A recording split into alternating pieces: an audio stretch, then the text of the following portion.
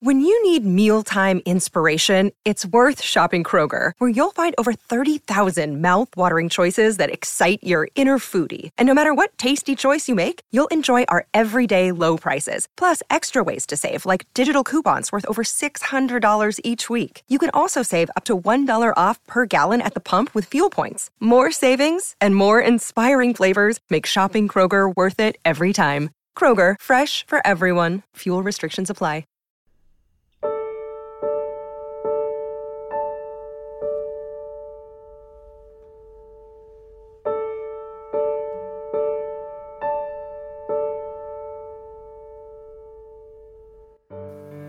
And we welcome you to this edition of Tuesday People, the podcast. I'm your host, Mitch Albom, the author of the book Tuesdays with Morrie, upon which this podcast is inspired. Lisa Goich is alongside, as always, my friend and producer of this program. And today we're going to do something a little bit different based on something that happened to each of us last night. We're recording this on Monday, and it's released on Tuesday. So last night would have been Sunday. Now, Lisa had a slightly more exciting event Sunday night. She was at the Grammy Awards because one of Lisa's other jobs, besides being an extraordinary producer of a podcast, is working with the Grammys. And you were at the event, as people can tell by your froggy voice. Oh my gosh, listen to me. I was like, oh my gosh, we have to record a podcast today. I sound like I've been through the washing machine. Was this as a result of screaming over loud music and everybody there? Yeah, it was. Well, we do, the Grammys has, they call it Grammy Week. So for a full week leading up to the show, there are several events and parties that take place, many of which we have to work. So I worked events 4 days in a row and got very little sleep. And last night was in a extremely loud room for an after party, which required a lot of loud talking to everybody. You know, you don't see people, since we all work remotely now, we don't see each other face to face. So not only did I lose my voice by talking, but I think I picked up some sort of face to face infection from. Yeah, well, you were being face to face with enough people. Here's what I want to know about the Grammy Awards. Not that this has anything to do with Tuesday People, the podcast, but you got a chance to ask this. I got to ask it. If you're a woman who's attending the Grammy Awards, dressed as I imagine you were, just normally, you know, something that you own, normally you've worn before, perhaps, or something like that. And you're in the company of some of those outfits that I've been looking at all day on the photos from the Grammys. I mean, there was a woman who was dressed like a tree. I saw that person. Yeah, and someone in fur that literally covered, you know, a headpiece and a body, and then of course the really slinky ones, and Miley Cyrus was in a dress made out of paper clips. So guys don't, you know, there's various forms of suit coats, you know. Yes. You know, the most the wildest you'll see is someone will wear like a see-through T-shirt underneath it or something like that. But there are only so many ways to go. You're going to wear pants, right? For the most part. I think one time Harry Styles wore a skirt or something like that. Yes. But so how do you feel as a woman when all of these other women are dressed like that? Well, here's the funny thing, particularly about yesterday, because as we're recording this, Los Angeles is in a giant rainstorm situation. During the show yesterday, right after Joni Mitchell, I don't know if you watched the show, but after she had her amazing performance, it was just, people were crying everywhere. All of our phones went off for a flood warning and evacuation and stay off the roads message.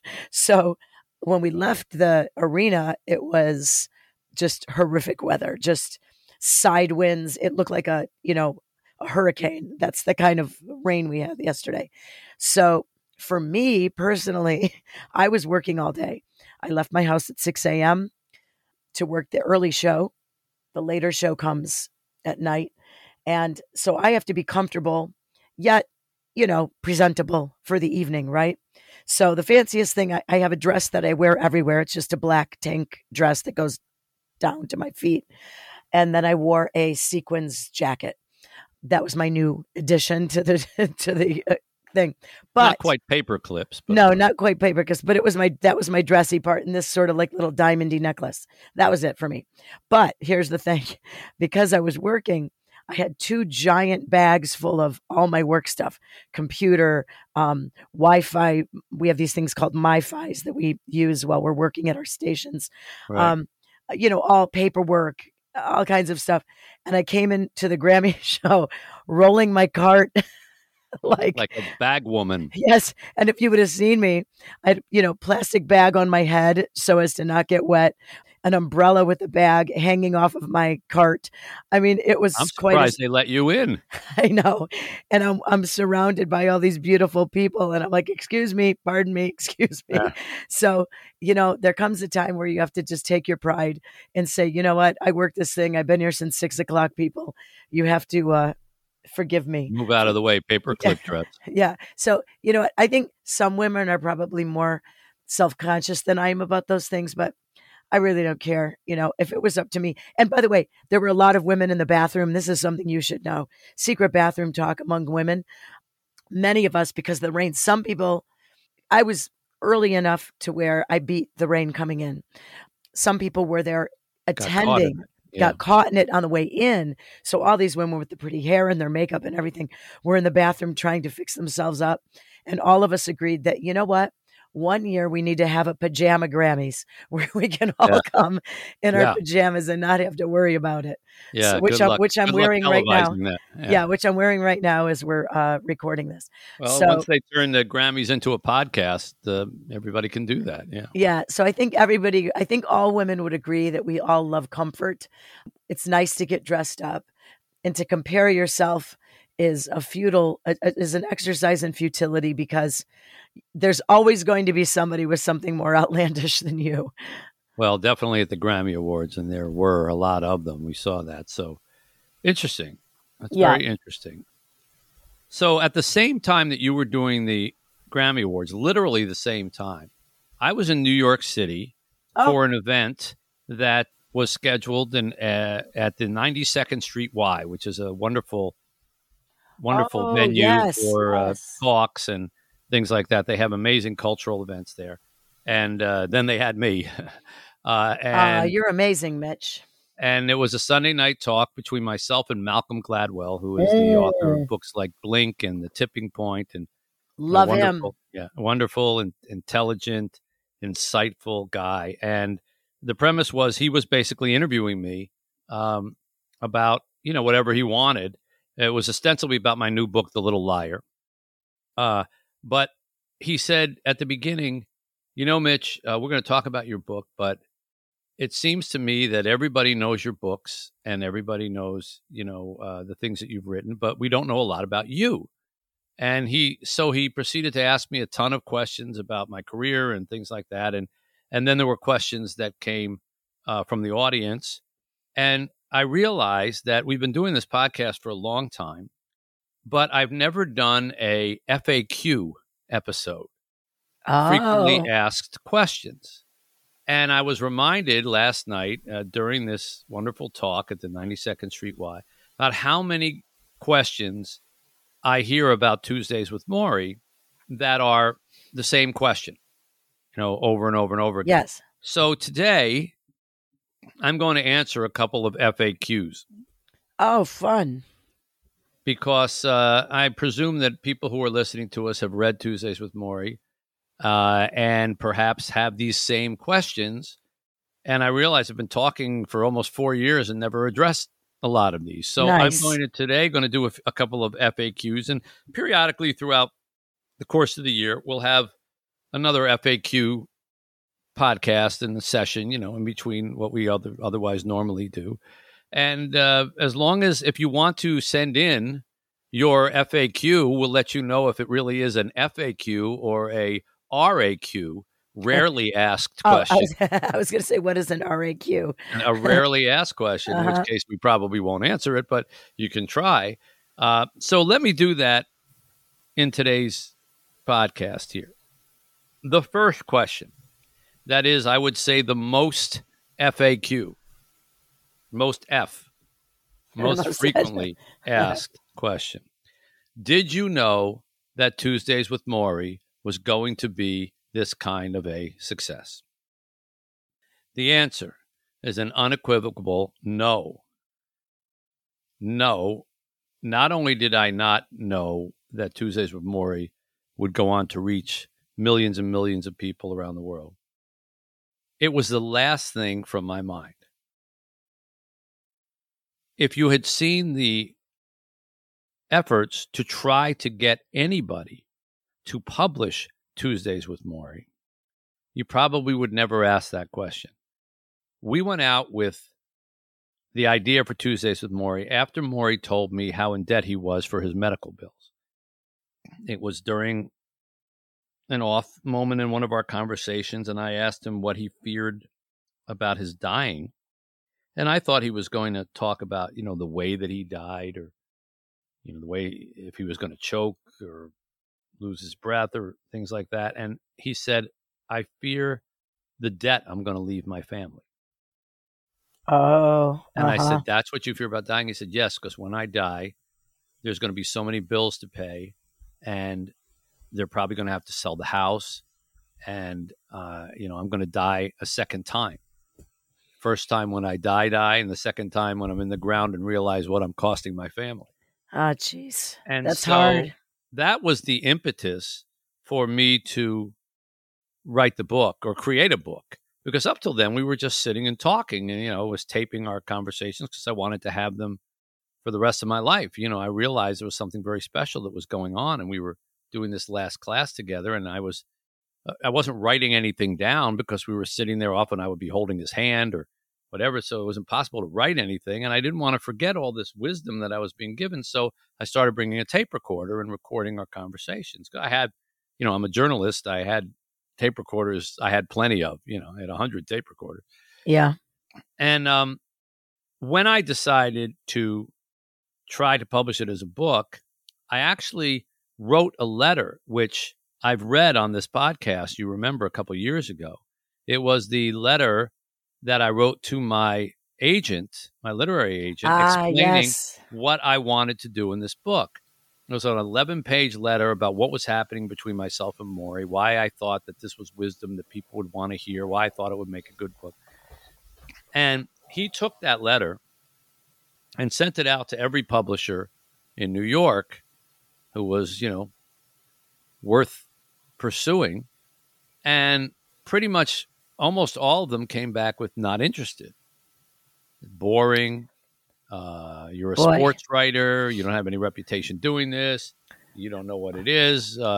One time I went in to a publisher whose name shall remain nameless. And, come on, tell us. No. And the guy stopped me halfway through my, sort of explaining and said, listen, I'm going to save you time. We're not interested in this. You don't even know what a memoir is. Why don't you come back in 20 years when you know what a memoir is? And, I don't know why he felt it necessary to be so insulting. Yeah, that's not nice. Yeah, I mean, that was kind of the typical reception that we got. And so it was really only a few weeks before Morrie passed away that we were able to find and secure for real a publisher. And they were able to give us enough money to cover Morrie's medical bills. And I went to Morrie and told him, listen, I want you to take all this money and pay your medical bills so you don't die a second death. We have a publisher that wants to publish our book. So he knew that before he died, right? So it gave him that peace of mind. I still remember actually telling him, I wonder if I can find this in our tapes. I said, these conversations that we've been having? Yeah. Well, I found a publisher wants to publish them. He said, oh, really? Who? And I said, Doubleday. And he said, oh, I heard of them. Oh. And the reason that's funny is because he had published 2 books in his life earlier, but they were with academic presses, Yeah. Because that's how a lot of professors get their work done, the university presses. So Doubleday was like a major real publisher, and right. He was so excited about that. We'll be back with more Tuesday People right after this.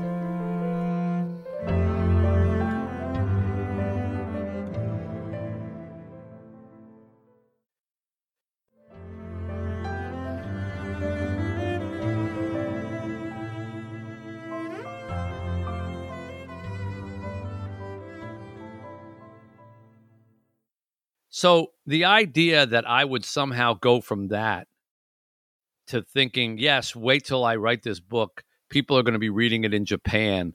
People are going to be reading it in Sweden. It's going to be translated into 50 languages. It's going to become a play and a movie. Yes, I know all this is going to be happening.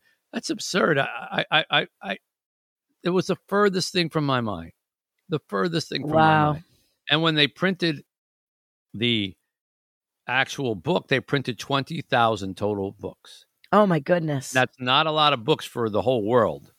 If you start distributing it over 50 states at like 400 books a state, that's it. 400 books a state. Yeah. I thought that I would have them in the trunk of my car for my whole life, and I'd be giving them out at holidays, whenever. Oh, here he comes again with that Tuesdays with Morrie book. He's going to give it to him. We already got him last year. Now he's going to give them to us again. And when the book came out, it wasn't like it jumped onto a bestsellers list or anything like that. It came out in August of 1997, which is not a very popular time for a kind of book about the meaning of life. August, people just want to read about thrillers and beach reads, romance books and things like that. So it really didn't even show up on a bestsellers list until 3 or 4 months later. So it was a very, very slow burn. People started to read it wherever they were and passed it on. But I had no idea that it would ultimately become what it is. So there's answer to FAQ. At one point, remind me of one of our another future FAQs to tell the story about how Oprah Winfrey got involved with it. Oh, yes. Let's do that. That'll be really good story and really funny story. Well, I think we should continue this next week because I'm sure after we put this out, we'll ask for some FAQs on our group page and you might have more questions. Okay. Well, I'll throw that one out there. If we get a lot of people wanting to know the Oprah Winfrey story, how she found out about the book, how she found out wanted to make a movie, all that, I can tell the story about that. But that was part of the sort of ascension of Tuesdays with Morrie. Right. I never predicted. Another FAQ that I get asked a lot. Did Morrie know what was going to happen with the book? Answer, no, not at all. Morrie, and another FAQ, what did Morrie think about the idea of the book? So I can tell you that there were moments where towards the end of Morrie's life, he had a hard time speaking for long periods of time. Yeah. You hear that on the tapes. Yeah. We know that. Right. After 4 or 5 minutes, he'd have to stop to rest. And there was one moment where he was coughing and it just seemed like too much of a struggle. And I shut off the tape recorder and I saw him register, like, what are you doing? And I said, Morrie, this is too much. I don't want to put you through this, with what you're dealing with. And he shook his head, no, back and forth until he could speak. And he said, Mitch, you don't understand. I want to tell my story. I want someone to know my story. Turn it back on, And so that's when I realized that this wasn't just a little publishing effort to try to pay medical bills, but it was something that was keeping Morrie motivated. And Charlotte, his wife, would tell me that he could have really bad days on Mondays. And many times she thought about calling me and saying, don't come tomorrow because he's just not good today. He's not going to be up for it. But he always seemed to rally on Tuesdays. I got it. She said, I think it's because he really wants to tell his story and he wants it to be known and it's driving him. So in some ways, it helped. I don't want to say it helped keep Morrie alive. I don't know what Morrie's life was. Nobody knows that except God, how long it was intended to be. But I know that he looked forward to Tuesdays. Yeah. And it wasn't just to see me, but he looked forward to talking about his life and his philosophies and what he had learned. So I don't think that Morrie had any idea that it would be well received, but he did want it to be. And you remember, I think I played over the years a tape that he made for Doubleday, where yes. we played that. And in fact, we'll put it in here now. This is the little message that Morrie sent to Doubleday once we found out that they were going to publish the book. Hello, you good people at Doubleday. Thank you for taking me into your company. Thank you for taking me and Mitch into your company, because I feel that you're spreading a good word, a number of words I should say, about what Mitch and I have been talking about and thinking about. And I feel that not only are you selling a book, but there's a lot of human quality in this book that I'll be happy to see spread as widely and as far as you can spread it. And I know it depends on you all. We can do our part and play a fine duet, which we will. But then after that has to come the beautiful music surrounding and entering as many people as possible. And I do hope that you will convey that music as far and wide as possible. So I want to thank you for your future efforts on our behalf. And I may or may not be around when this occurs, but I'll be looking down, cheering you on, and hoping that everybody's very happy when the book comes out and we get spread around. God bless you all.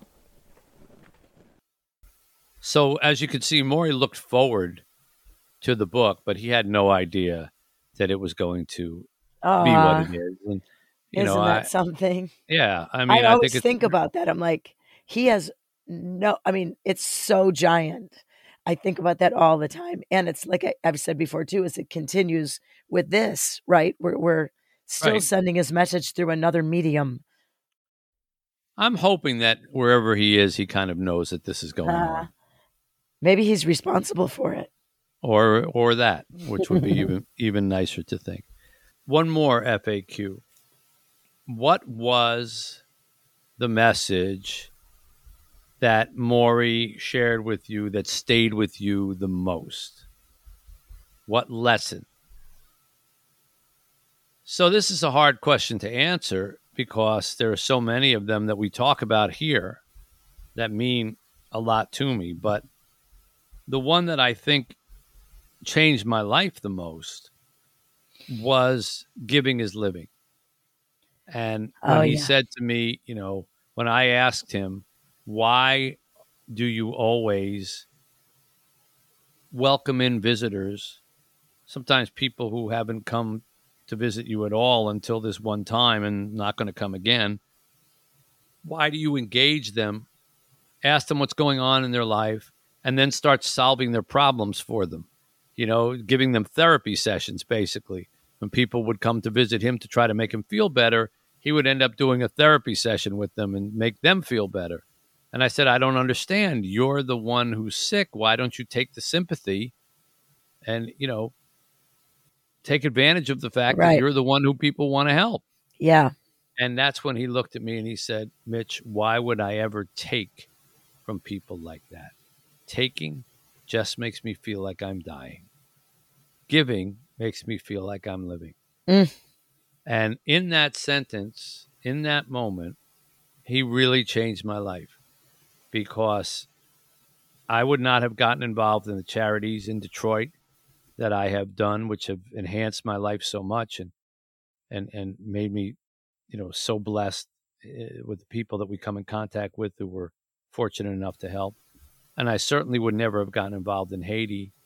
And if I never got involved in Haiti, look at all the children who would be absent from my life. Unbelievable. Chica would never have happened in our lives. Little Nadi now, who's singing "We Are the World" these days. Wouldn't have. It's really quite remarkable. I'll even, in fact, I'm going to share with you right here, Nadi singing along with my piano playing, "We Are the World." Now remember, she just turned 2 a few weeks back, just turned 2. Listen to her. This is someone who couldn't make a sound when she was 6 months old because she was so malnourished. And this is her a year and a half later.